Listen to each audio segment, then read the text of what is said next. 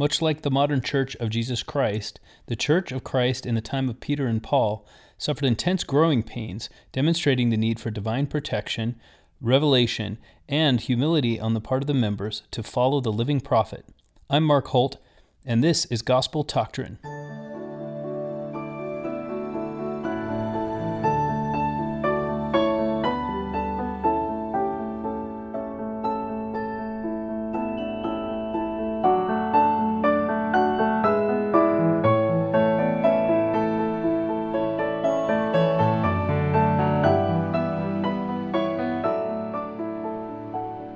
Welcome again to Gospel Doctrine. I'm Mark Holt, your host, and each week this podcast aims to take the Come Follow Me lesson of the Church of Jesus Christ of Latter-day Saints and provide context, whether it be historical or literary, linguistic, and my goal is to try to discuss what the people at the time would have felt as they read the Scriptures and what they would have understood from the Scriptures. Today's lesson is on Acts 10, chapters 10 through 15, and should you care to ask a question about an upcoming lesson or about a previous lesson, please email the show at gt@gospeltoctrine.com, and it'd be my pleasure to respond to you. And as always, we appreciate your 5-star reviews on iTunes, Facebook, and SoundCloud. And I begin my podcast with the assumption that you've read the Scriptures, and not just read them, but understood them. Now, one of the ways you can accomplish this goal, I've talked about it a few times, is go to BibleHub.com. There are several reasons why you might have a hard time getting the point as you read the King James Version. Not least is the language is used is from the 1600s, and you're just going to, number one, the translation is not always perfect, and number two, it's translated into 1600s British English. And so you would be forgiven, unless you're in the UK, the British part won't matter, but you'd be forgiven for not getting entirely what's going on. So if you go to BibleHub.com, you can look simultaneously at 5 different translations if you click on just the chapter number. And that site takes a little bit of learning, but after you get used to it, you understand exactly how to find what you need.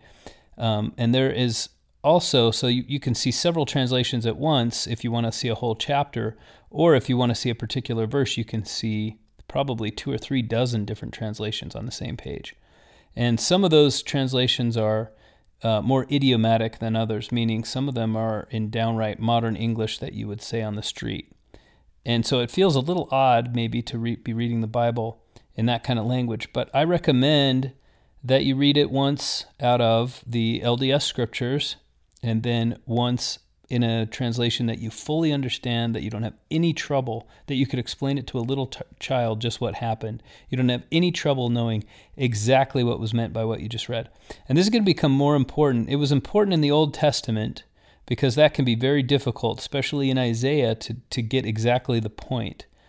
But a lot of that is the translation, and it's going to become more important as we get into the epistles of Paul, because he's talking about very abstract ideas and making logical points by proving them from the Hebrew Scriptures.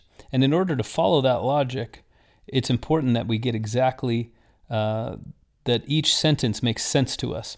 So I recommend you become familiar with the process of reading the Scriptures in more than one translation. And there are plenty of ways to do this, but BibleHub is my preferred method.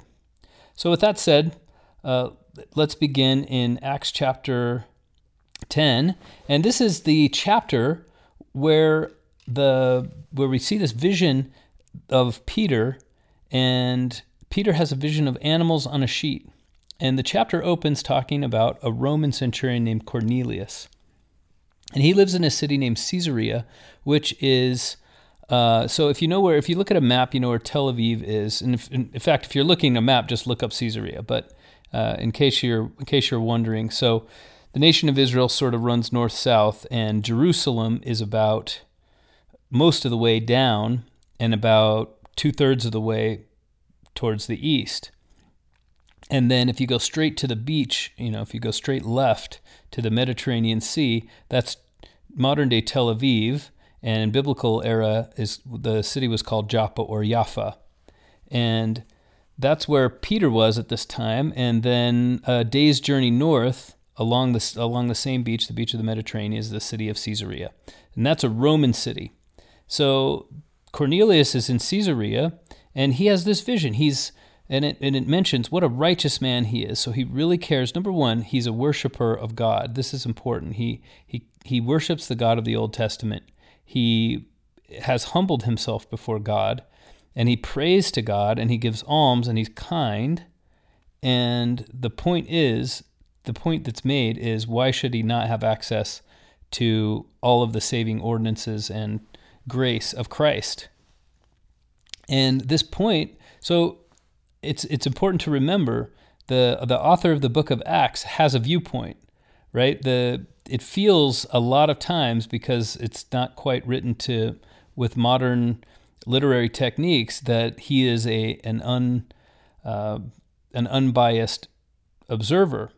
But Luke very much has an agenda. So he's almost becoming a character. If you pay attention, he's almost like it's another character in the story. And Luke comes to the Christian movement actually just one chapter after our lesson today ends, in chapter 16. And it may be that he was already converted before that. But in any case, and that he's heard about all these things only secondhand, or he may have observed some of them firsthand. We don't know for sure. But in any case, he has an opinion, and his opinion is clearly that which is adopted only later.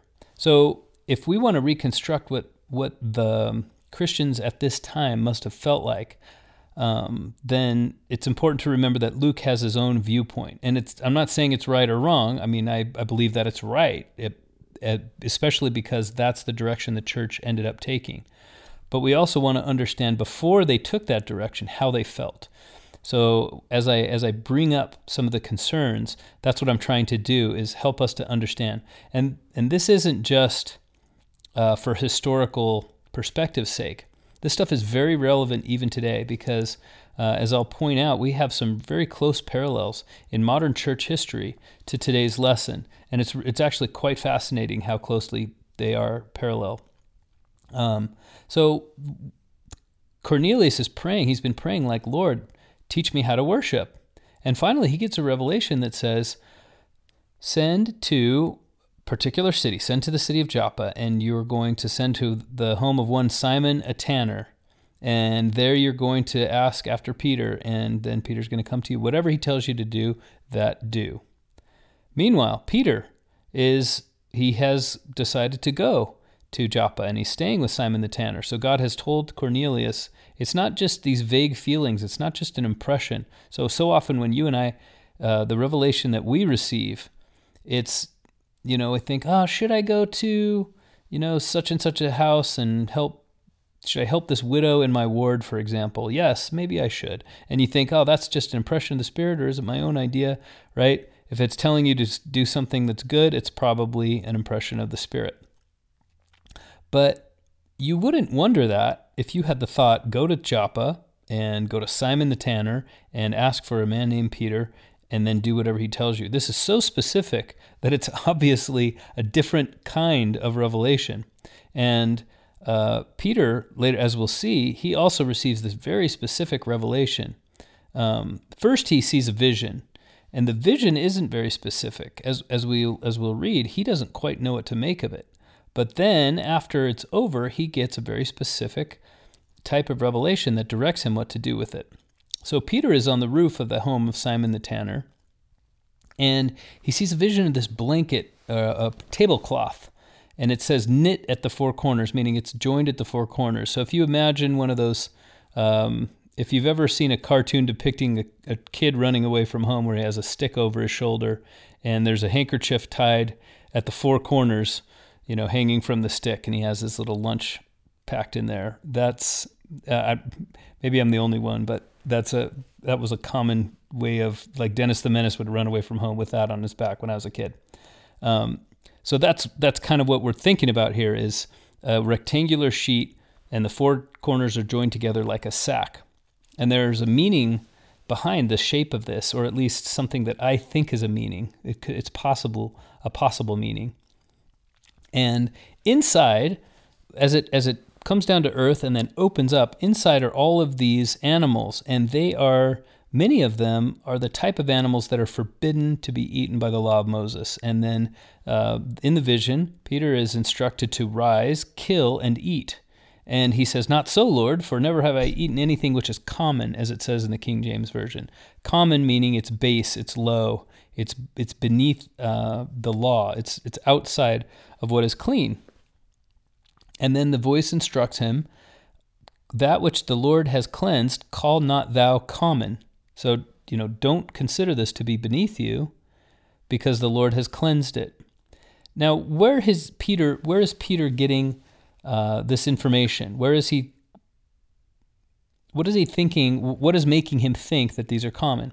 So the first thing we're going to do, we're going to read one.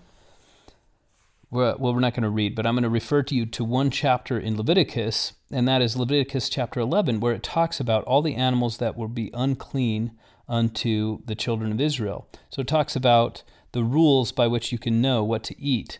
If it parts the hoof and it's cloven-footed, and it chews cud, and it's a mammal, then you can eat it. And he talks about what you can eat in the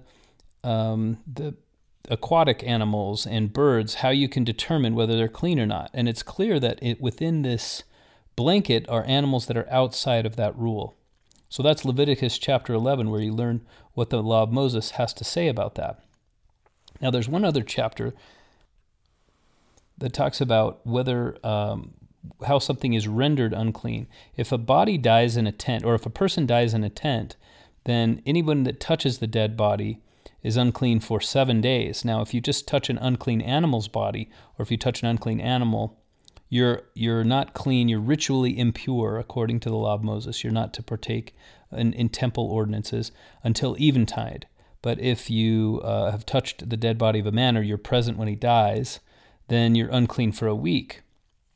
And any vessel that is within the tent when he dies that's not covered, then that vessel, the contents of that vessel are also unclean. So you have to pour the water out. But the fact that the corners of the sheet are knit, it's a closed vessel, and I believe it's significant. So that's Numbers chapter 19, and I'm thinking specifically about verse 15. It says, "Every open vessel which hath no covering bound upon it is unclean."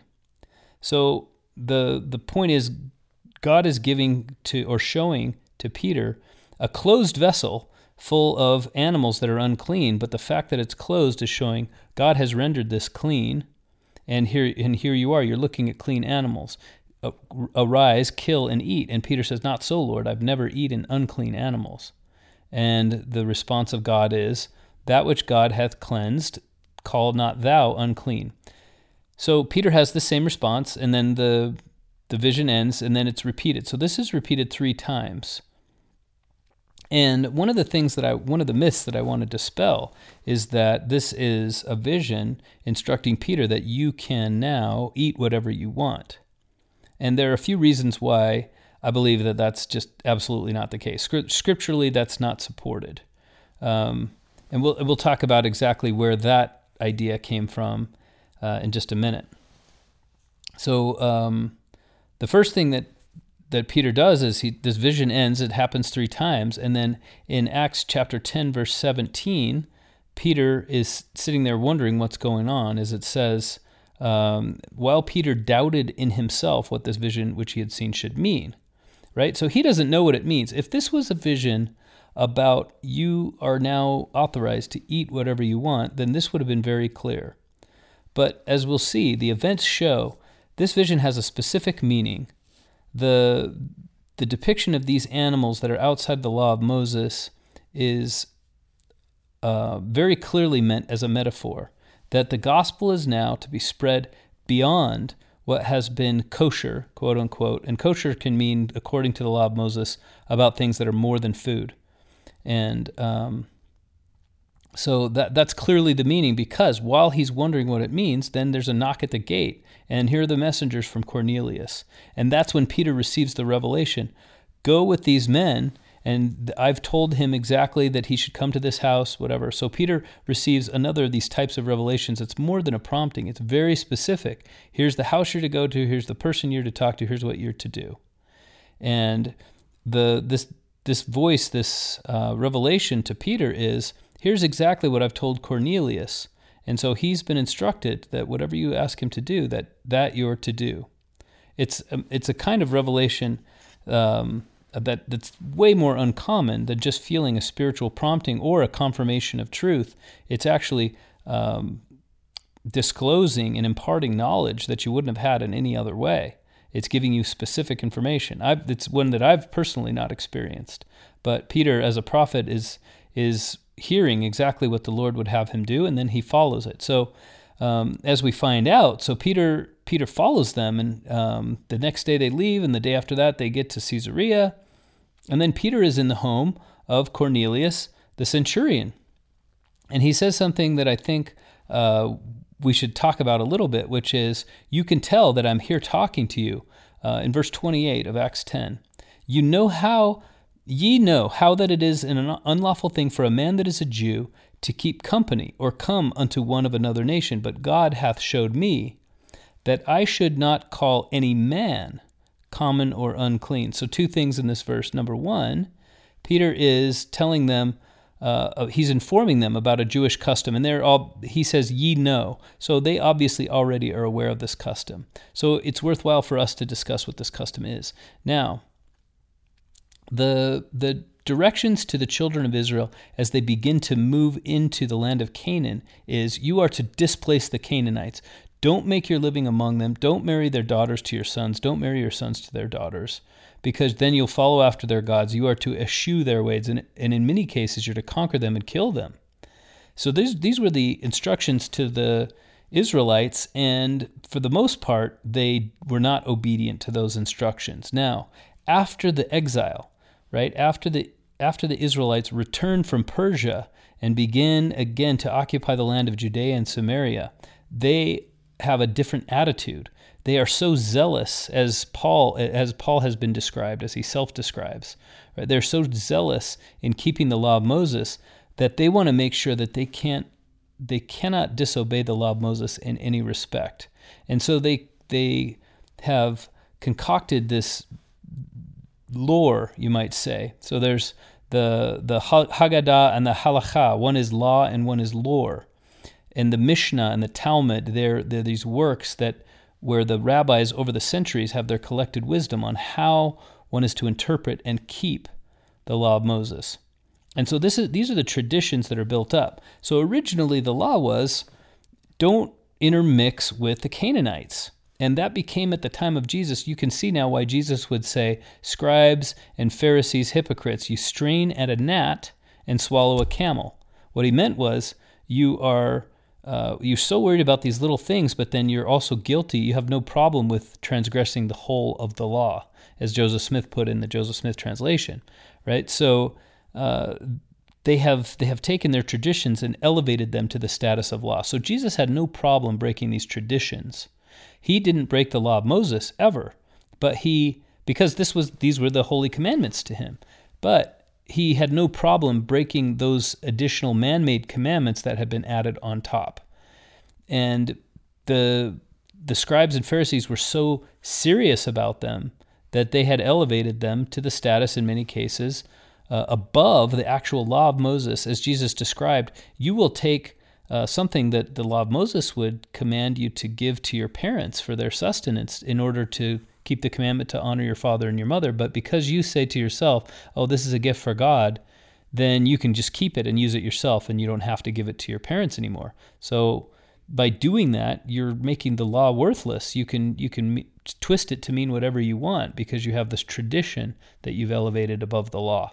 So here is an example of a tradition. So Peter at this point is not breaking the law of Moses, even though he's saying, you know that it is an unlawful thing. This word has a specific meaning. He's not just saying it's illegal, according to the laws of our country. He's using the words that say this is outside of the law of Moses, this is outside of the Torah, the scriptures, that everyone that believes as I believe would accept, right? It's wrong for me to be here. I would never do this, except God has showed me. Now, the second thing in this verse that we want to discuss is, God had showed me that I should not call any man common or unclean. Now, what did God show Peter? He didn't show him that he shouldn't call any man common or unclean. This vision was about animals. And now we know that Peter has understood this as a metaphor to talk about people.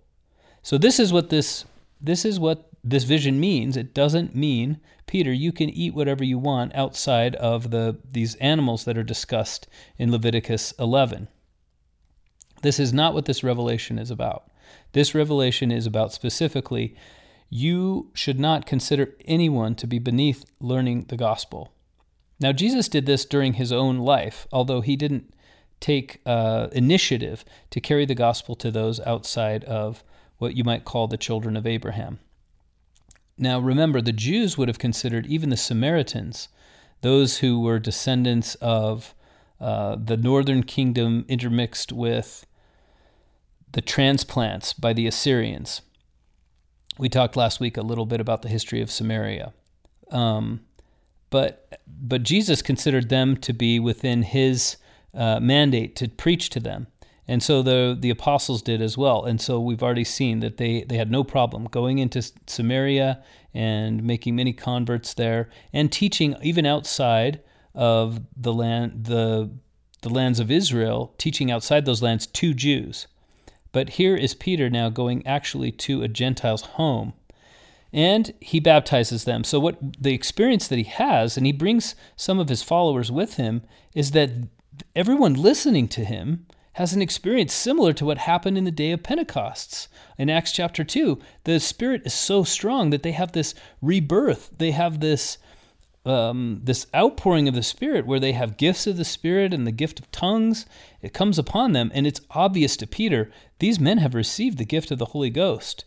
He knows he doesn't have the power to do that. He has the power to direct that God will do it, but Peter himself doesn't control the Holy Spirit, and he's well aware of that. So the fact that God has chosen to bestow it upon everyone that he's talking to is a sign to Peter, wow, we have been missing the fact that Gentiles are worthy of receiving baptism as well. So he says to those people that came with them, it's obvious that we have to baptize. Who can tell me that I'm going to refuse baptism to these people? Nobody says that to Peter. And so we see in verse 44 of chapter 10, while Peter yet spake these words, the Holy Ghost fell on all them which heard the word. And they of the circumcision, this is a phrase that means, so now there's a division, right? As soon as this happens, there's a division in the people of Christ. There are those who are of the circumcision, meaning before they became Christians, they were Jews. And then there are those who are not of the circumcision, meaning that they were Greeks or they were Romans or they were some other nationality and had never converted to Judaism before they converted to Christianity. Now, up until this point, they had an option to become Christians, but that meant going through the rigorous and often painful and difficult process of converting first to Judaism. Judaism was never a religion that sought converts spiritually. They sought to reproduce they sought to expand by reproduction.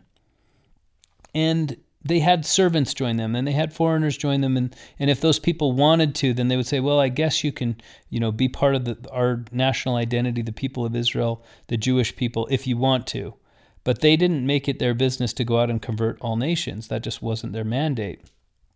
And they didn't see that as their role in the world. They were to be a light, but not to have people join them just to show them what it was to worship God. And now that's no longer the case, and there is a division.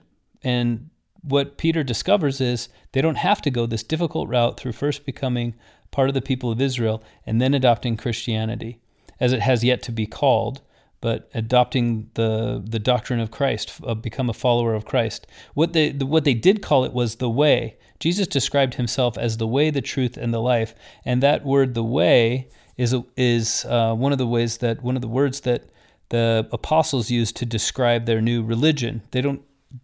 It's not even clear that they consider it yet to be a separate religion from Judaism. They would have all called themselves Jews and said, we're a messianic offshoot of Judaism, but we just believe in Judaism, and we also believe Jesus is the Christ, and every Jew should believe that. Like, this is the true way to follow our religion. So what a mainstream Jew would have thought of Peter and the others was that they were now in an apostate condition. But what Peter and the others and Paul now would have thought of mainstream Jews was that it is they who are in the apostate condition. So it's an interesting split. Now this division is becoming more widespread to the converts that are coming in. So this division first appears here in the home of Cornelius. And Peter says, "Can any man forbid water, that these should not be baptized, which have received the Holy Ghost as well as we?" And he commanded them to be baptized. So that's the end of Acts chapter 10. That's the story that happens. Peter is taught of the Lord that he needs to go to their home, to the home of these Gentiles, and not feel that it's beneath him. And he has this vision that is about men and not about food. There's another lesson from this chapter, and that is that the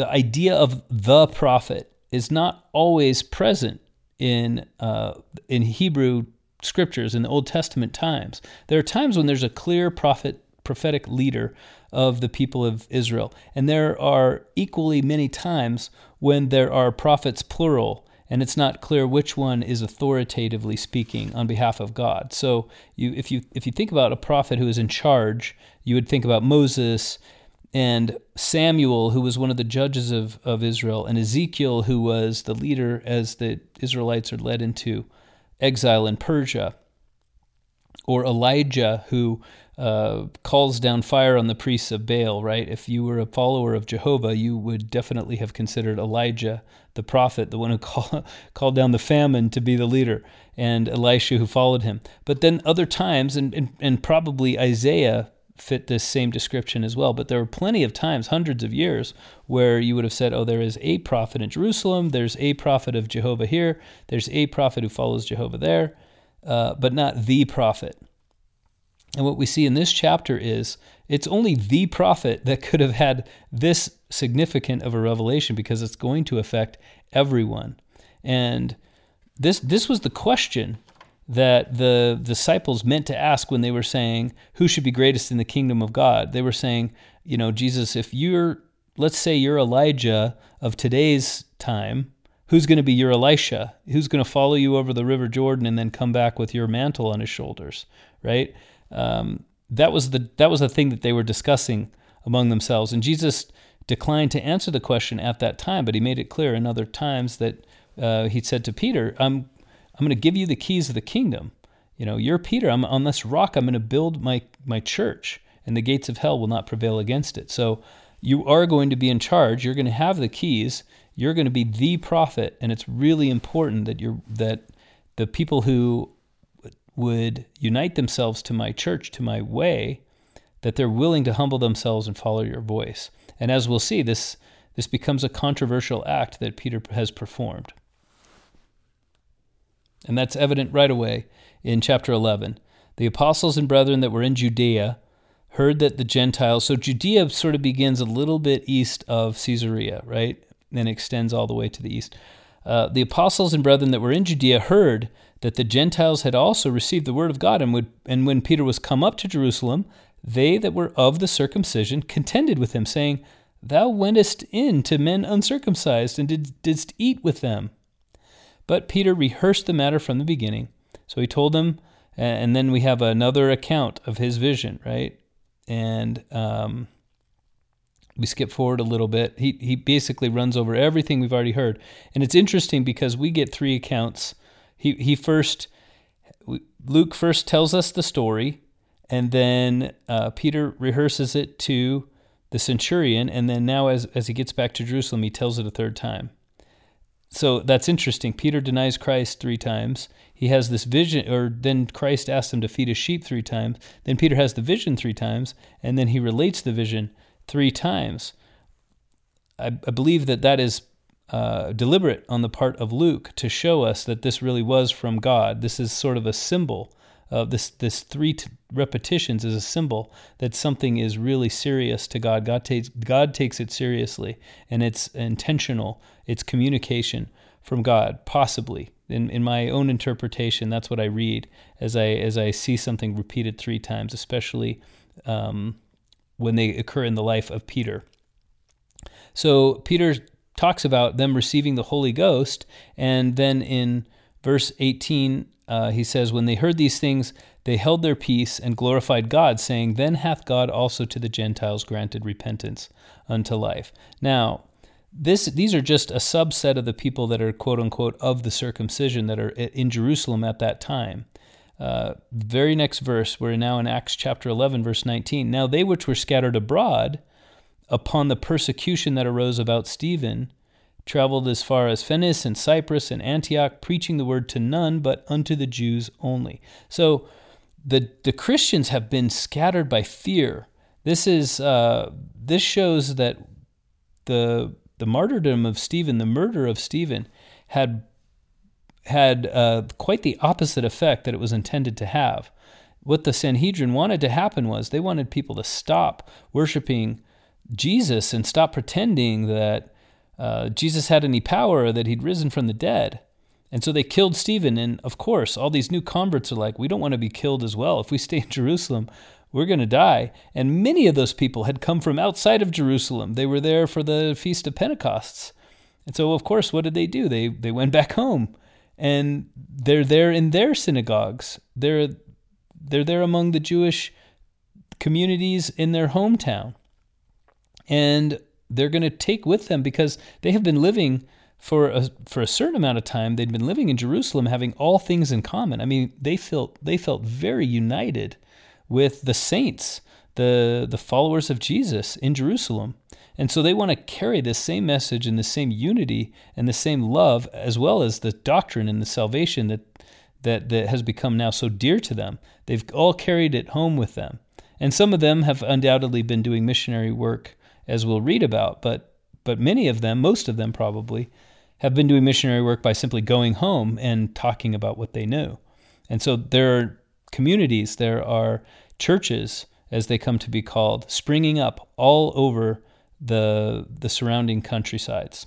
And so this is what this verse is describing. They're preaching the Lord Jesus. The hand of the Lord was with them. We're now in verse 21 of Acts 11. And a great number believed and turned unto the Lord. So if Acts chapter 10 was about Peter, now we're shifting the narrative again to Paul. And it talks about Barnabas a little bit. Then departed Barnabas to Tarsus for to seek Saul. And when he had found him, he brought him unto Antioch. We're in Acts chapter 11, verse 26. And it came to pass that a whole year they assembled themselves with the church and taught much people, and the disciples were called Christians first in Antioch. So now, from this point on, the name Christians is used to apply to those people who are following Christ. It's still not I would probably say, this is my opinion, that they still didn't consider themselves to be a separate religion, right? They don't think they're the ones who have changed. Nevertheless, they're different from the way Jews have always been. And so I would get, when it says the disciples were called, it doesn't say they called themselves Christians first in Antioch. They were called. So people start to apply this name to them. Oh, these are the followers of Christ. These are Christians. And then this just comes to be the name of their new religion, as it becomes clear that it's really not the same as it was. And this is not an instantaneous thing. It's a gradual thing. Let's talk about the word Christians. So first of all, this is a word with a history buried in it. And so I think it's worthwhile to think about what language did it first appear in. The biggest clue we have to that, in my opinion, is what language, we just simply ask the question, what language was the New Testament written in? And everybody knows that the New Testament was written in Greek. Why would you write the New Testament in Greek, if not because the vast majority of the people who are following Christ, who are now called Christians, are speaking Greek? It's clear that everybody who is following Christ either speaks Greek, reads Greek, or knows somebody who does. and therefore this is going to be accessible to the greatest number of people. And then if we have to translate it from here, we can, but we're going to write it originally in the language that is going to have the widest possibility of circulation.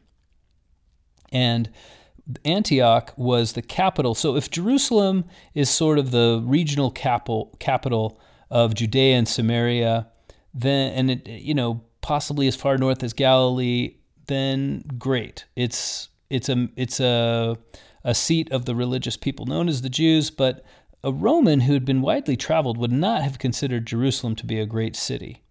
On the other hand, Antioch is a huge city, which is a capital of 12 Roman provinces, including the one containing Jerusalem. So Antioch is sort of the huge city where, you might consider that to be New York City, if Rome is New York City, then Antioch is Los Angeles.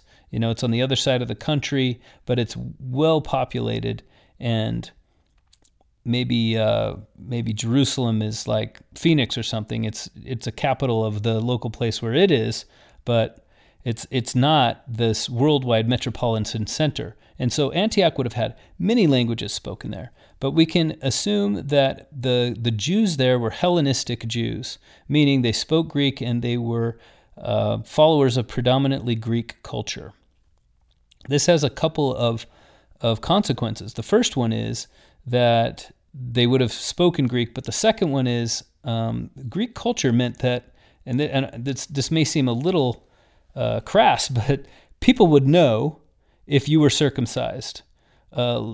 To put it kindly, to go into a little more detail, men spend a lot more time naked in Greek culture than they did in Jewish culture. So they go to the gymnasium, or any time that they're exerting themselves in athletic contests. This was just Greek culture that men did so naked.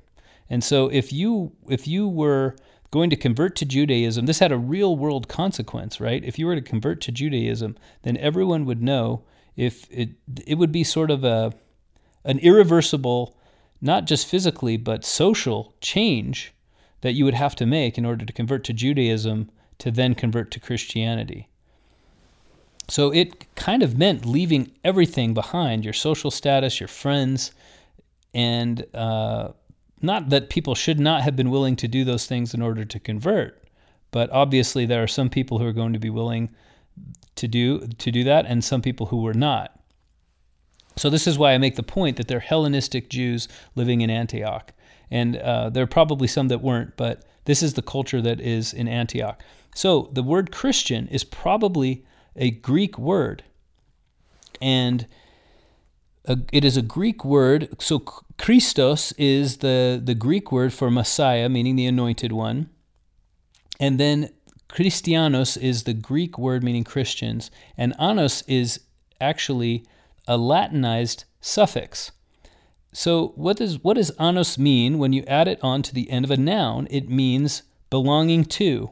And when it's applied to people, this is really interesting, right? This may or may not have been 100% intentional, and all of these little shades of meaning may not have been exactly desired by everyone who prescribed the name.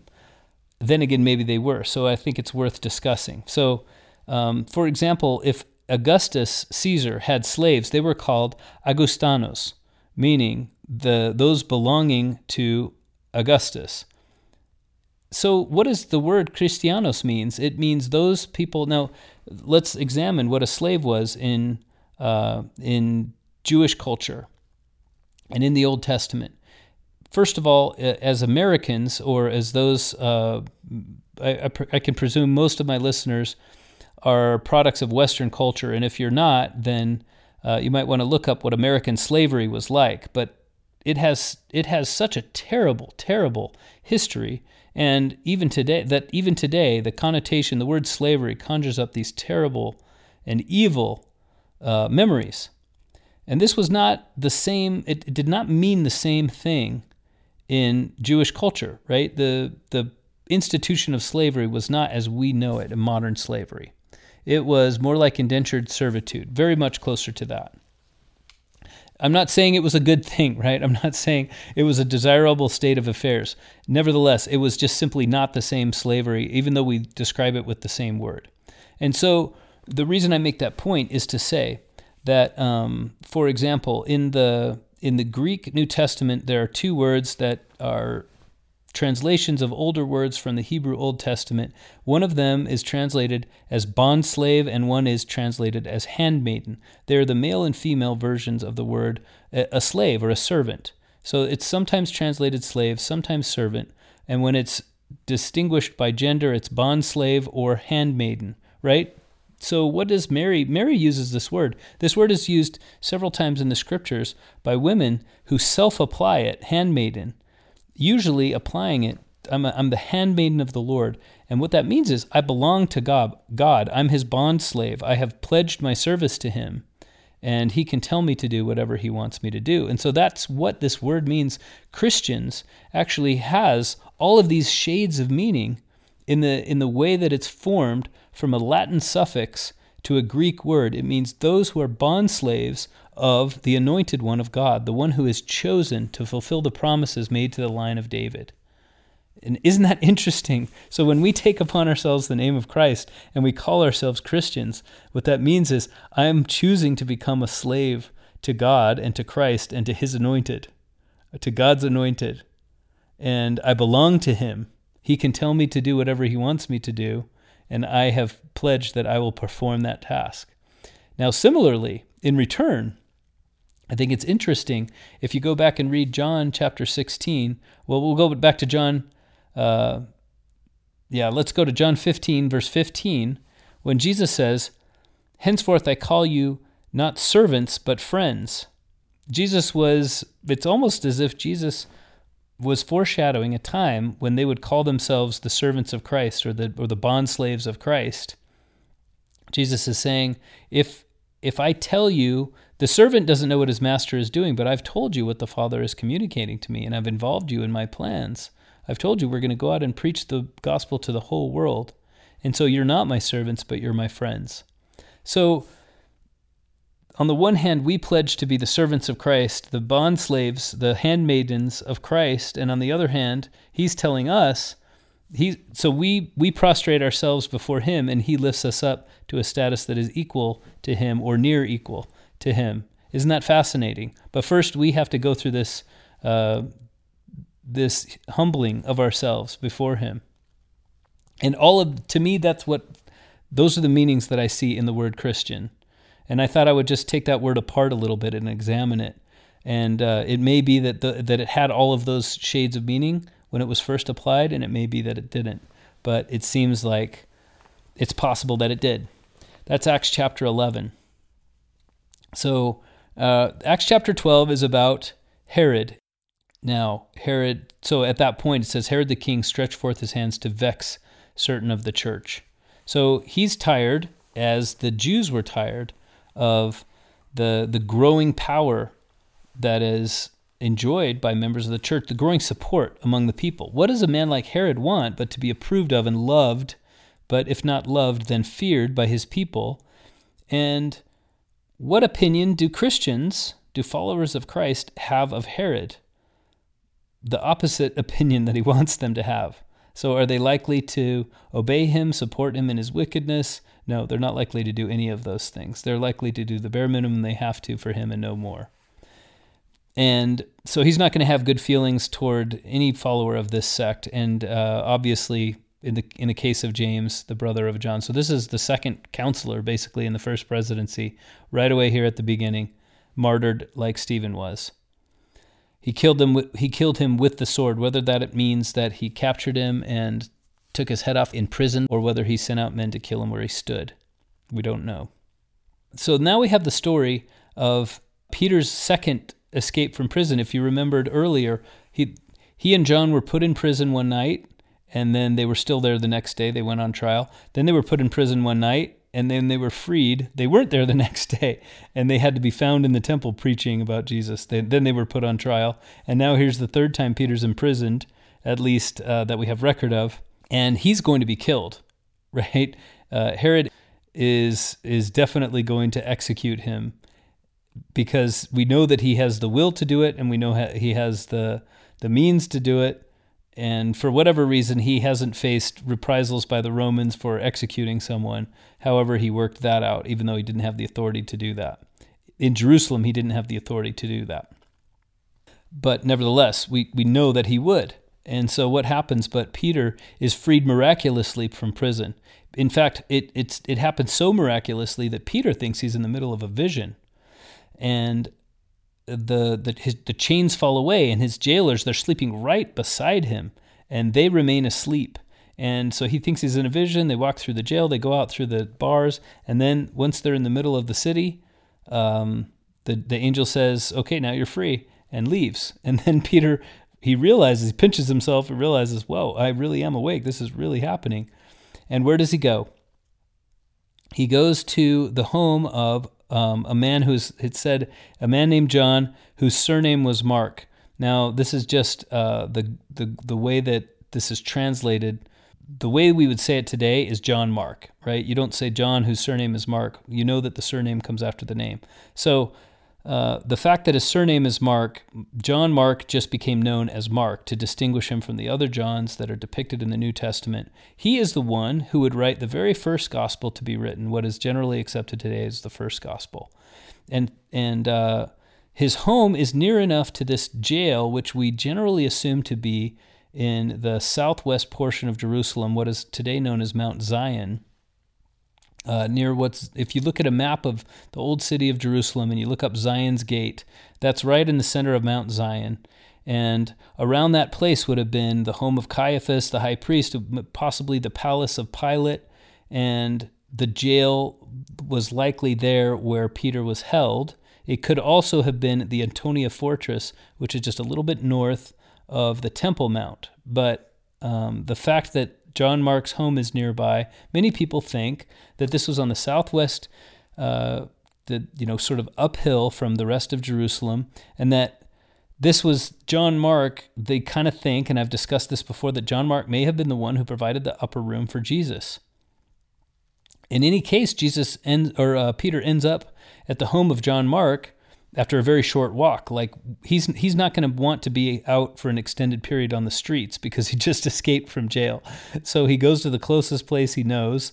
And another reason why the home of John Mark might have been, or the home of John Mark's mother, where John Mark was living, might have been an important place, is that many of the believers are gathered there, and they're in the process of praying for Peter when he shows up. And it's so shocking to the woman who answers the door that she runs in without opening the door and says, "Peter's outside." And they all say, "Oh, it's his angel. He's dead. It's his ghost." And no, they come in and open the door, and he says, "Look, I've been miraculously freed from prison." They thought for sure, right? They probably thought Christ is going to save us miraculously from all these things as he has before. I mean, remember, Peter and John were already released from prison once. And then James is killed. And Stephen is killed. And so they no longer have this confidence that no matter what comes, they're all going to be spared. They realize, okay, Jesus was killed, even though he came back from the dead. We know that Stephen's been killed and he didn't come back. And James has been killed. He didn't come back. And if we lose Peter, what next? And so they're in there praying like, wow, we just don't know what's to become of us. And then the very thing they're praying for, Peter, their leader, their prophet, shows up at the door alive. And it was just a miracle beyond any imagining and any hope. So then you might be reading this and you're thinking, okay, great, but he got out of jail, but they're going to look for him, and Herod's going to be upset. And so he's escaped for today, but that's just going to make him all the more hated. Well, what does Herod do when he wakes up? The first thing he does is he kills those two jailers who were sleeping on either side of Peter. Poor guys who were put asleep by an angel. They had no power whatsoever. But then Herod is making a speech, and he looks so regal, and he has such a presence that everyone says, this is the voice of God. And of course, Herod doesn't give the credit to God that he has had this effect on those listening. And the way the scripture describes it is, the angel of the Lord smote him because he gave not God the glory, and he was eaten of worms and gave up the ghost. So Herod wanted to kill Peter, but he didn't last too much longer, and Peter outlived him. Now, so we've sort of gone from Peter, then to Paul, then back to Peter, and now we're on Paul again. And we have one more Peter episode, and then it's interesting because the book of Acts then basically shifts to being a book of just Paul's missionary journeys. Well, here's the first installment of that, and we get a story about Paul traveling around all of Turkey and what would be present day Turkey and the environs, and making many converts. Paul clearly, in this chapter, he's clearly establishing that it's his mission to first share the gospel with the Jews. So everywhere he goes to the synagogue and shares it with them. But then he shares it with the Gentiles. This vision of Peter is already starting to be widely accepted. And as I mentioned in our special episode, it's interesting to pay attention. I'm very grateful that Luke has preserved to us what scriptures these apostles are quoting in order to preach about Christ's need to be resurrected. Because we know that the apostles learned from Christ himself how the Hebrew scriptures portended all of these things for him. The Hebrew scriptures did not just say that Christ would come in glory, but they also prophesied that Christ would need to suffer and die and be resurrected. And Christ taught them which scriptures those were. So we can see by what scriptures they use, we can sort of guess at what scriptures Christ would have taught them. And I think it's a worthwhile study. We spent about an hour and a half on that a few weeks ago, so check that out if you're interested. Okay, now we're in chapter 14 of Acts, and the acceptance is growing beyond what anybody would have expected, but so is the resistance and the persecution. So we saw it from Herod Agrippa, and now we see it from the Jews throughout the travels of Paul. So one of the places that Paul visits is called Iconium, and Paul has a lot of success there. So first he's in the synagogue, and then he speaks outside as well. It's almost like the journeys. Again, there's another similarity between Paul and Alma the Younger going to the Zoramites. First, he speaks within the holy, the Rameumptum to these Zoramites who have this religion that they believe in, and then he goes outside and finds the people who are all wanting to hear him because they have no religion. They've been kicked out of their religion. And so Paul first goes into this synagogue, and then he goes outside. He finds plentiful converts in both places. But the Jews who aren't willing to hear him, they're so threatened by him that it's obvious that they get word that they're going to be stoned if they stay. Paul and Barnabas. And so they get out of there and they go to a city called Lystra. And there in Lystra, Paul performs this miraculous curing. It's very similar to what Peter and John did with this man who'd been lame from birth, sitting on the steps of the temple. And they lift him up and he runs into the temple and everyone can see. And it's so notable a healing that many people believe, that many people come to hear, and then they're struck by the Spirit. So something similar happens here. Paul heals a man who's been lame from birth, and he just says, and it's interesting because some of the events are the same. Paul is looking right at him, and he perceives that he has faith to be healed. He's not asked to heal him. And so he says, "Rise up and walk, stand upright on thy feet." And then the people see what has happened. Now, Paul has a slightly different reaction to this miracle here in Lystra than Peter and John did in Jerusalem. The people here want to worship him because only God can do something so miraculous. And so they are seriously about to sacrifice animals to Paul. And it says here they scarcely stopped. In Acts chapter 14, verse 8, with these sayings, scarce restrained they the people that they had not done sacrifice unto them. So this is a sign of how much success Paul is having, that people have witnessed his miracles and are willing to believe that he has been sent from God, if not God himself. And so it would be my guess that all Paul has to say is, look, I'm not God, but I am a messenger from God, and God wants you to act a certain way. And he would have found many people willing to listen. But what happened? The people from Iconium who were angry with Paul and others from Antioch, they followed him there. And they are so persuasive to those people who also hate Paul there in Lystra that Paul is stoned. It says, having stoned Paul, we're in Acts 14, verse 19. Having stoned Paul, drew him out of the city, supposing he had been dead. Now, I want to draw your attention at this point to a scripture. You remember in Acts chapter 9, that was the chapter in which Saul becomes Paul. Saul sees his vision of Jesus on the road to Damascus. So in that chapter, when Ananias is given the vision, hey, I want you to, Ananias, there's a man named Saul. He's here in Damascus. He's been struck blind. I want you to go heal him. And he says back to the Lord, he says, Lord, don't you know this is the man who's been persecuting us? He's killed people. We're in Acts chapter 9, verse 13. Ananias answered, Lord, I have heard of this man, by many of this man, how much evil he hath done to thy saints at Jerusalem. And here he hath authority from the chief priest to bind all that call on thy name. So here's what I want to point out. Verse 15, the Lord said unto him, Go thy way, for he is a chosen vessel unto me, to bear my name before the Gentiles and kings and the children of Israel, for I will show him how great things he must suffer for my name's sake. So let me just resume what had just happened. First thing, Saul was one of the people present in the trial of Stephen, right? We know that those who were watching Stephen be tried, they looked on his face, it was lit up as if he were an angel, and then describes his vision of God, and then describes the way that he was executed, and that Saul was there approving of it, right? And later on, he describes his own penitence, and then we know penitence as he became closer and closer to Christ and as he followed Christ, but we don't quite understand what made the change.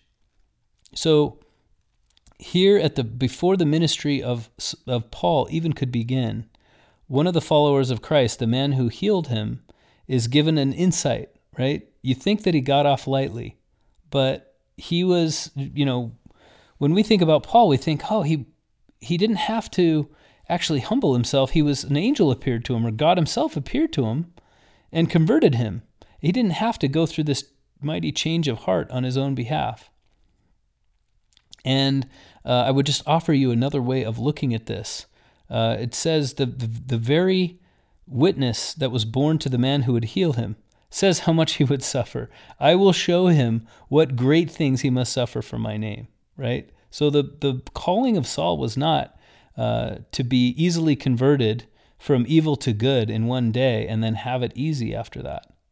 The calling of Saul was to suffer great things in the name of Jesus. So he had witnessed and taken part in and consented to a murder of one of the great prophets of the New Testament, Stephen.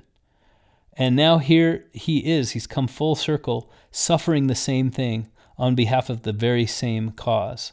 And so it's not just justice, it's mercy for Paul to be able to suffer this, because it's a way for him to gain forgiveness and empathy into the kind of suffering that he had brought. And I don't want to say it's karma, like that karma would convey the idea that it's God getting even, but it's God teaching him and allowing him the opportunity to learn and to repent and to rise above his former acts. I mean, I imagine that he carried a lot of guilt with him about what he had allowed to be done to many Christians. And this is his way of feeling like, and this is just me imagining this, right? But it's his way of feeling like, I have suffered the things that I caused others to suffer. Now, if you remember, the way that stoning was carried out is that the people who would witness against you, the first witness, would push you from a height of what was described as twice the height of a man. So let's say a 2-story building, you were pushed, and perhaps your hands were bound behind you, or perhaps they weren't. But in any case, the attempt was to get you to land on your head. And if that fall didn't kill you, then the second witness would come with a large stone and try to kill you with that. And if that didn't kill you, then the community joined in. All the witnesses and everybody who had decided that you were worthy of death would then stand right above you and try to drive the stones down with so much force that they would end your life. So this was a method of execution that could either be very quick or it could be very drawn out and painful and almost like torture.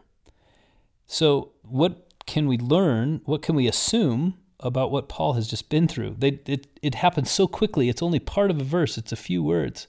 And yet we know enough about it to understand a little bit more. Paul would have suffered so much for them to believe he was dead, right? We know two things in verse 19 of Acts 14. So Acts 14, verse 19. There came thither certain Jews from Antioch and Iconium who persuaded the people, and, having stoned Paul, drew him out of the city, supposing he had been dead. Howbeit, as the disciples stood round about him, he rose up and came into the city, and the next day he departed with Barnabas to Derbe. So, two things. Number one, this is a miraculous healing. This is not just Paul not quite having been finished off. I imagine he suffered every bit as much as Stephen suffered and anyone else who'd ever been stoned suffered. He felt every ounce of the pain. And yet, and he was hurt to the point where they believed he was dead. He probably was barely breathing. His heart was probably not beating a ton. He would have stopped bleeding. So he was very close to death, if not fully dead. They supposed him to be dead, and they drew him out of the city. They dragged him out, right? And they left his body as garbage on the side of a road. And so his disciples gathered around him thinking, what are we going to do now? And then he rises up. That nothing is made of this. Luke doesn't want to glorify someone who was his mentor, right? So what do we know about Luke? We know the supreme admiration he holds for Paul. And yet, he also wants Paul to benefit from this experience of suffering by not giving him reason to aggrandize himself, if that makes sense. These are my perceptions of Luke's motivation. So this is not doctrine, right? This is just my interpretation of what I'm reading. I believe that Luke has great love for Paul and great respect, such profound respect that rather than try to glorify Paul, he recognizes that Paul's glory is not to be found in making his exploits seem daring or seem like anything that he deserves any glory in and of himself. He knows that Paul would not appreciate that kind of treatment in a literary sense from his biographer. The kind of treatment that Paul would appreciate would be to treat him like a humble follower of Christ, just one more, the least of the apostles, as Paul describes himself. And so Luke respects that description that Paul would later give and probably not later, right? The book of Acts was probably written after at least some of Paul's epistles, which Luke would have had access to. And Paul describes himself as the least of the apostles, as the one who last of all and least worthily saw Jesus Christ. And so Luke respects that interpretation that Paul has of his own mission and doesn't make a big deal out of the fact that Paul has just suffered the very thing that Stephen suffered, and for the same reason. How much time did Luke spend talking about Stephen's martyrdom? And yet, he spent one verse talking about the stoning of Paul and his miraculous healing. He could have spent I'm sure he heard firsthand the details of how it went down. He could have spent a lot more time, and he didn't. And that's because he wanted to respect Paul's desire to not have attention drawn to himself. This is the way that I read this text, and I think it's fascinating. It gives us a really, really strong insight into the personality of Paul. And if you've ever heard, and I've mentioned it recently, that Christian hymn, As I Survey the Wondrous Cross, the lyrics to that hymn are that my glory is not to be paid attention to. It's only the things of Christ that are worth bragging about. Forbid it, Lord, that I should boast, save in the death of Christ my God. All the vain things that charm me most, I sacrifice them to his blood. Well, guess where those words come from? They come from the epistles of Paul. These are all Pauline sentiments, that we don't boast in anything that we can possibly achieve in this life, but all glory belongs to Christ. This is Paul's attitude. These are his teachings, and they're being respected at this moment by Luke, who is his admirer, his missionary companion, his convert, and his biographer. It's the highest form of compliment that he can pay him, is by not making a big deal out of his accomplishments, and thereby Luke is giving God the glory, and Paul is able to indirectly give God the glory. That's the way I read it. I think it's wonderful. That leads us to chapter 15. So in chapter 15, this is the story now of General Conference, meaning the apostles all gather together in Jerusalem, and they're all discussing. Now this revelation of Paul or of Peter has become so controversial and a decision so necessary that they all get together and they decide what they're going to do.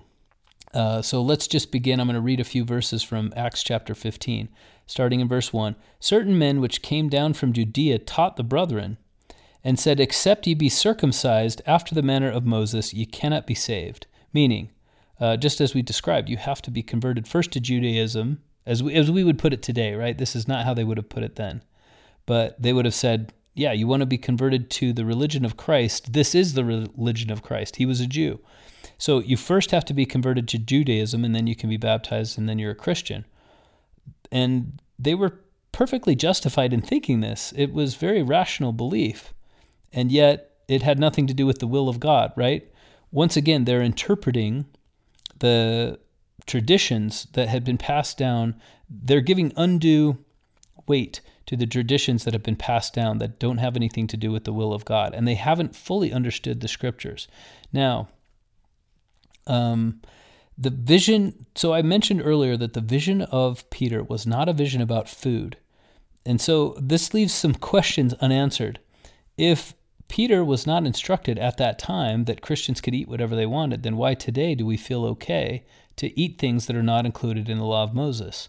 Why today do we not perform blood sacrifice in a temple similar to the tabernacle of Moses?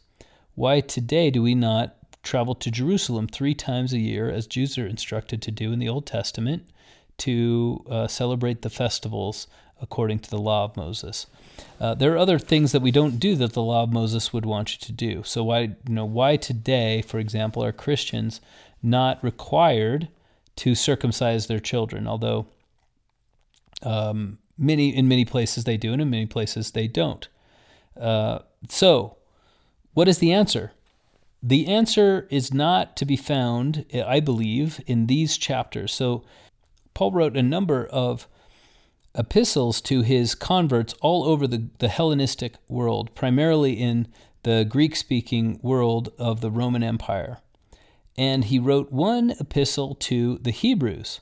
So this could be understood by us to be those converts to Christ who had originally been Jewish, had been Jewish before they were converted. As the book of Acts would describe them, this is an epistle to those who are of the circumcision.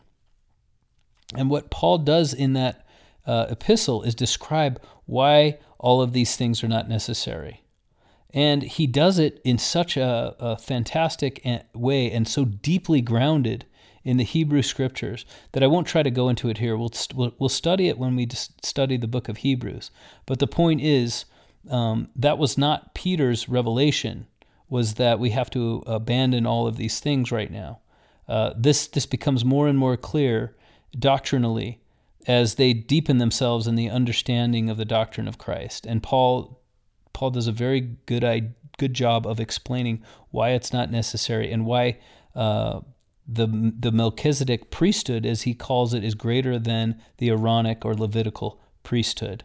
These are all ideas that are present in the epistle to the Hebrews and therefore the New Testament. And as Paul points out, they're ideas that are present in the Old Testament as well. Joseph Smith didn't make this stuff up. This is very much a part of the ancient gospel, and it's very clear once it's been explained by someone as knowledgeable as Paul is, it's very clear what God had in mind all along when he instituted the law of Moses, that it was always pointing to a new covenant, as we read in Jeremiah chapter 31. So we'll discuss those things when we discuss the book of Hebrews. So right now what we're discussing is simply the idea of how are we going to accept these new converts into our fold when they don't believe what we believe right now. What is the minimum that they have to believe in order for us all to call ourselves Christians together? And they have this big meeting and they have this big discussion.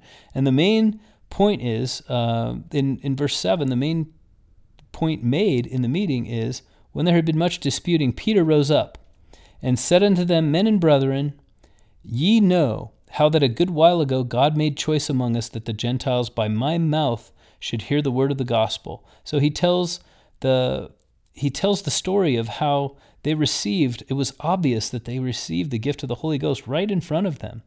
He says God put no difference between us and them, purifying their hearts by faith. That's verse 9. Now in verse 10, Now therefore, why tempt ye God to put a yoke upon the neck of the disciples, which neither our fathers nor we were able to bear? So now Peter makes a very interesting point.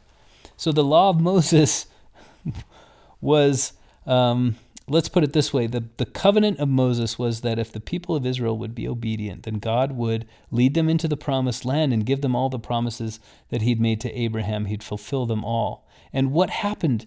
They didn't ever do it. They weren't able to keep themselves separate from the people of Canaan. They weren't able to not worship idols. They weren't able to cleanse the land of the Canaanites as God had commanded them to do. And therefore they were constantly going after false gods. And then they weren't, the two words that we've talked about many times that the Hebrew prophets were constantly asking for were justice and righteousness. And they were never providing those to their people. So the whole experiment of the people of Moses, the covenant of Moses and the people of Israel living in the land of Canaan was a giant fail. So this is the point that Peter is making. Neither our fathers nor we were able to bear, meaning the law of Moses was just too much for us. So why are you going to try to put it on new people when they're trying to come unto Christ, who's provided a better way? This is an astonishing take on the history of the people of Israel. He's summed it up in one sentence, and it's obviously inspired by God. I mean, he understands the will of God. I want to point out, for lack of a better place to do it in the lesson, that the final 11 chapters of Isaiah are, many scholars consider them to be a giant chiasmic poem, because similar thematic elements exist in chapter 56 and then are repeated in chapter 66. And then other elements are repeated as you get closer into the middle of that section. And the concept that starts the section and finishes the section is the idea that all nations will join with Israelites in the New Jerusalem, that the ultimate goal of God is not just to save the children of Abraham, but to have everyone be able to join the children of Abraham, and not only be part of the Israelites. So think about the way that they worshiped in the temple. Only the Levites, only those from the tribe of Levi, could actually officiate in temple ordinances. That was reserved for one tribe only. And what God says in those chapters is, I will take my Levites from among everyone, not just other Israelite tribes, but people that come from other countries altogether. And so first there was the Samaritans, right? Philip goes to the Samaritans, converts hundreds, if not thousands of them. And then he's led by the Spirit to come back to Jerusalem and then run towards Gaza. And on his way there, he's running beside this Ethiopian chariot. And there is not only a stranger, but probably a eunuch, somebody who is cut off from having any posterity, which was huge in those days. And he didn't share the same skin color, right? He was as different as could be. He didn't have the same language, didn't have any of it. And Philip was called to convert him to Christ. So the point is made right away that you as Christians are being called to stretch your ideas of what you think is acceptable. So what parallels can we draw? Now, one obvious parallel is the revelation of 1978 when the priesthood was extended to all worthy male members. In one sense, this is such a similar revelation, right? Because you look at the events that happened in the book of Acts, and you see that the gospel was never meant to be confined to this one people. It was always meant to be spread abroad to all the world. But what was the reaction in the church, the modern church of Jesus Christ of Latter-day Saints in 1978 when this happened? It was met with unanimous rejoicing, right? There was nobody who was against this. And there was even a man, this isn't general common knowledge, but there was a man in Brazil who was so faithful and was just considered to be so wonderful that everyone who met him, and he was a member of the church, his name is Helvesio Martins, and everyone who met him thought, how can it be possible that someone like this could not have the priesthood? And later, he became the first black general authority, as everyone knew that he probably would, because he was such a Christ-like man. And a lot of people consider that he was the reason why, or he was the prompting. He was known to President Spencer W. Kimball before the revelation of 1978, and so he's a very obvious parallel to Cornelius, whom the prophet was led to, and who prompted this revelation. Like, God has led you here because there's a man there who is worthy of receiving the priesthood, and you cannot, as Peter said, who can forbid me water that these may be baptized? So in one sense, that's a very parallel revelation, but on the other sense, there weren't a lot of people who were resistant to that idea at the time. It was met with rejoicing from every side among members of the church. So there is another revelation, a modern revelation, which was very controversial. And I think it's worth mentioning because it would give us a feeling as to how these men who are quote-unquote of the circumcision must have felt. And that is Joseph Smith's revelation about plural marriage. Now, we have this revelation recorded in the 132nd section of the Doctrine and Covenants, but that was not the revelation that was originally given. So let me put it another way. Joseph Smith didn't record the revelation at the beginning. He recorded it much later, and section 132 is what we have later on. The first evidence of this revelation was only communicated person to person. And as people began to hear about it, this generated a lot of hard feelings among members of the church. They were resistant to it, and it was the reason for the vast majority of the persecution that early members of the church felt.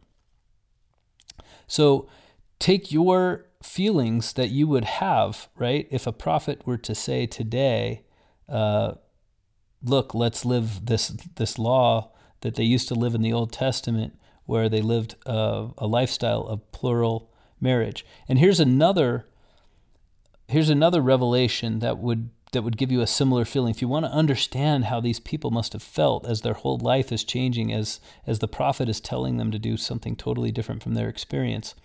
Years later, there was the manifesto of Lorenzo Snow, where he said, we're no longer going to live this way we've been living now for over a generation. For 2 generations, we've been living this law, and everybody has grown up under this lifestyle of plural marriage. It's separated us from everyone outside of our people. And he was saying, now we're no longer going to do this. And this was so controversial that entire congregations of people left the church over it and formed their own offshoots that still exist today because it was such an important doctrine to them. Now, it's outside of the scope of our lesson, but we talk a lot about Daniel chapter 2 and 3 and Daniel chapter 7. One of the chapters that you almost never hear talked about is Daniel chapter 10 through 12. And Daniel has this vision of the time between his own life and the birth of the Savior. And this vision it's by many scholars considered to be written hundreds of years later because it's so detailed in outlining exactly who's going to go where and what person is going to do what at what time. But it's also, the names are not exact and the dates are not exact, but if you understand ancient Near Eastern history, it fits very similar. It lines up very closely with the events of the few hundred years before Christ. And one of the Antichrist figures, the main bad guy of that vision, is generally considered to be a man named Antiochus. And he was so brutally oppressive of the Jews in their own land, it was illegal to be a Jew in Jerusalem. And this persecution centered around worship in the temple, around circumcision, around the festivals, around all of the things that made Jews Jews, about the way that they ate and the way that they worshiped and the way that they sacrificed. And he profaned the temple, and the Jews decided that they had had enough. They had a revolt, the Maccabean revolt, in which they enjoyed their only political autonomy for several centuries on either side. This was a huge central part of the Jews' identity, was this revolt and the laws that they were willing to die for.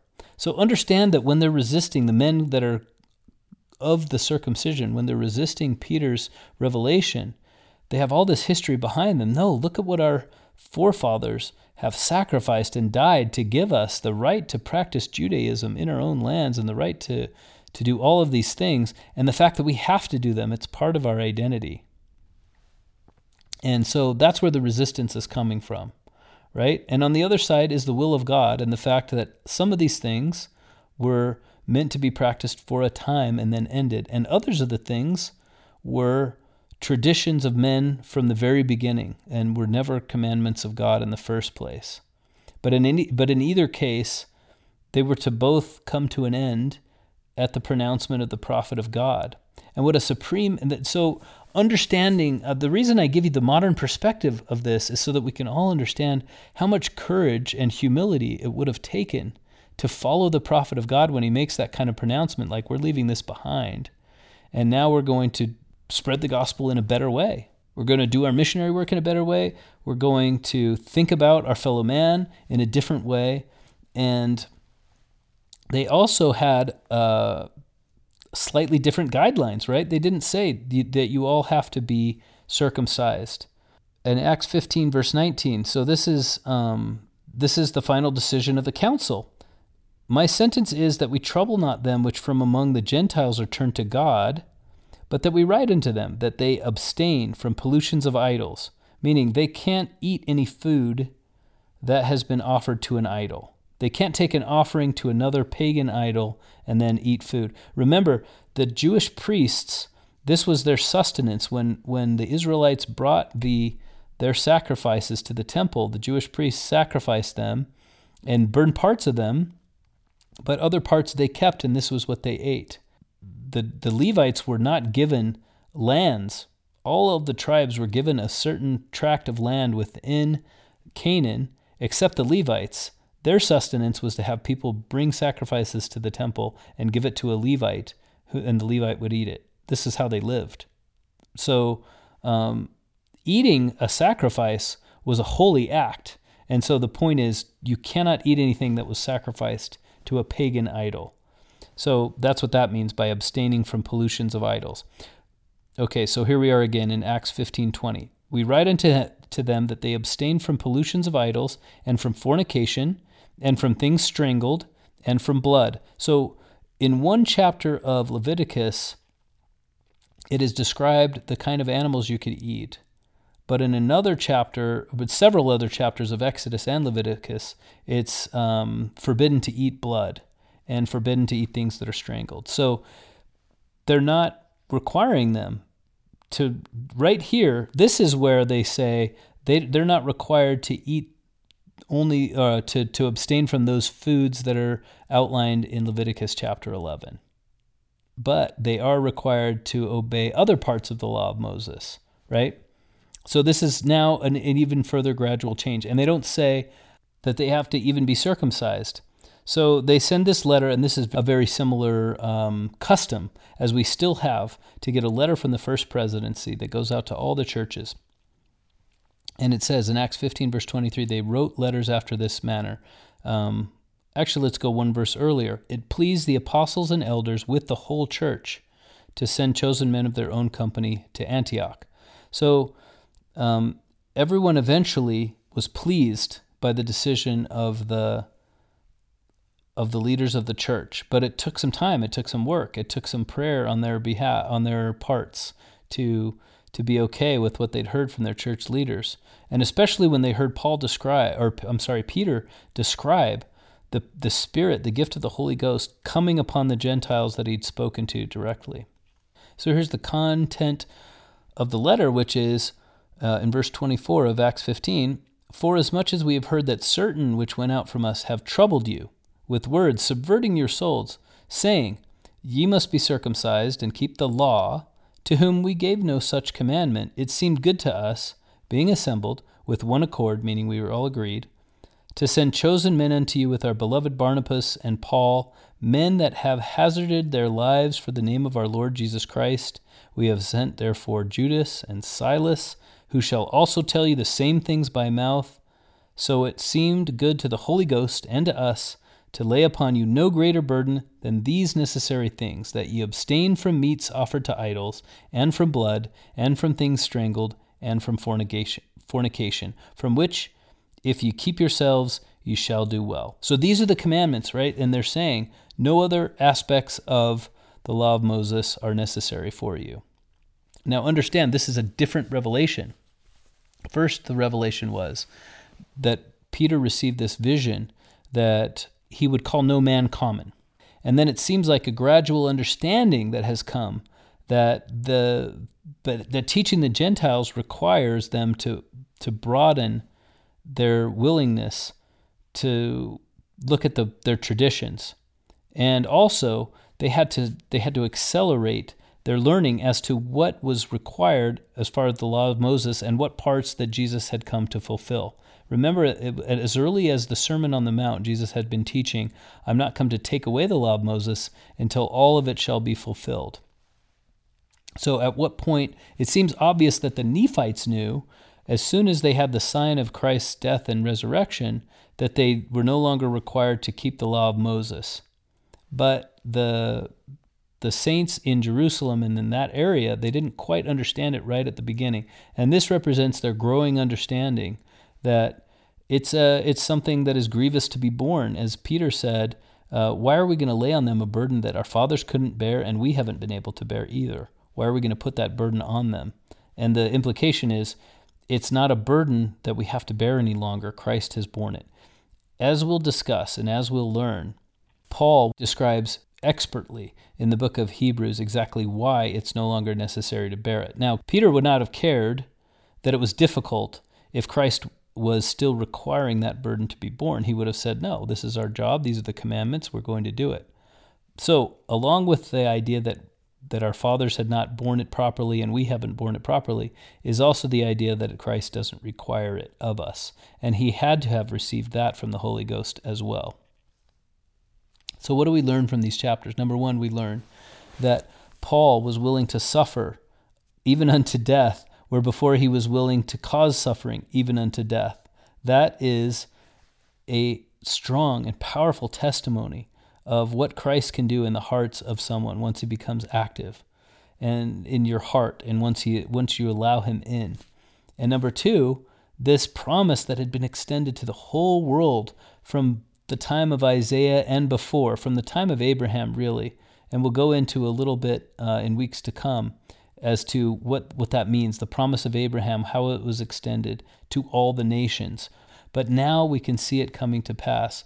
And thirdly, I wanted to create in your minds a feeling of what it was like, what it would have been like to have the prophet change and shift your expectations of what he should say. And then it's so easy for us to read in the scriptures, like, oh, these people were having a hard time with what the prophet said, when are they going to get with the program? Why couldn't they just have understood you always do what the prophet says? I wanted to help all of us get a feeling for why it would have been difficult. Because if we have that feeling for it was difficult for them, and yet they were willing to humble themselves, I guarantee there will come a time in each of our lives when the prophet will ask something of us that will be difficult to take. It will be hard to understand. It will be new. And it may threaten what we thought we knew of the gospel. The way that Joseph Smith has done it, the way Spencer W. Kimball did it, the way Lorenzo Snow did it, and the way Jesus did it, the way Peter did it.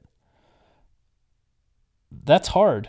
It's not always an easy thing to follow the prophet. It's easy when the prophet asks you to do something that you are already doing that other people have a problem with. And I remember pronouncements that President Hinckley made about grooming, for example, that I didn't have a problem with. And I heard people say, oh, well, he shouldn't have said that. It's not any of his business. And I patted myself on the back because I was already doing what President Hinckley said. And that's not the right attitude to have, right? The prophet might ask something of one person today that's hard for them and easy for you. Tomorrow, the prophet might ask something that's hard for you and easy for them. The point is, forgive those who are struggling, have empathy for them and help them, pray for them, and then humble yourselves when it's you. These are prophets of God. The clear message of the book of Acts is that the church was always meant to be led by a living prophet. The prophet was never meant to be a one-generational thing where we have the scriptures and then the canon is closed. Otherwise, how could you adapt to such a situation as many people joining the church from all different faith traditions, and how do you integrate that? You couldn't do it if you didn't have constant ongoing revelation on the one hand, and then a humble membership of the church to follow that revelation on the other hand. May we know that the revelation will continue. We know that the keys that are now on the earth will never pass from it. So that part, on the one hand, will always be present. But will there always be a humble membership of the church to follow it? That's a question each of us must answer. May we answer, yes, I will have a humble heart in my own breast. I will follow the example of Paul to be willing to suffer all things in the name of Christ, in the name of Jesus Christ. Amen.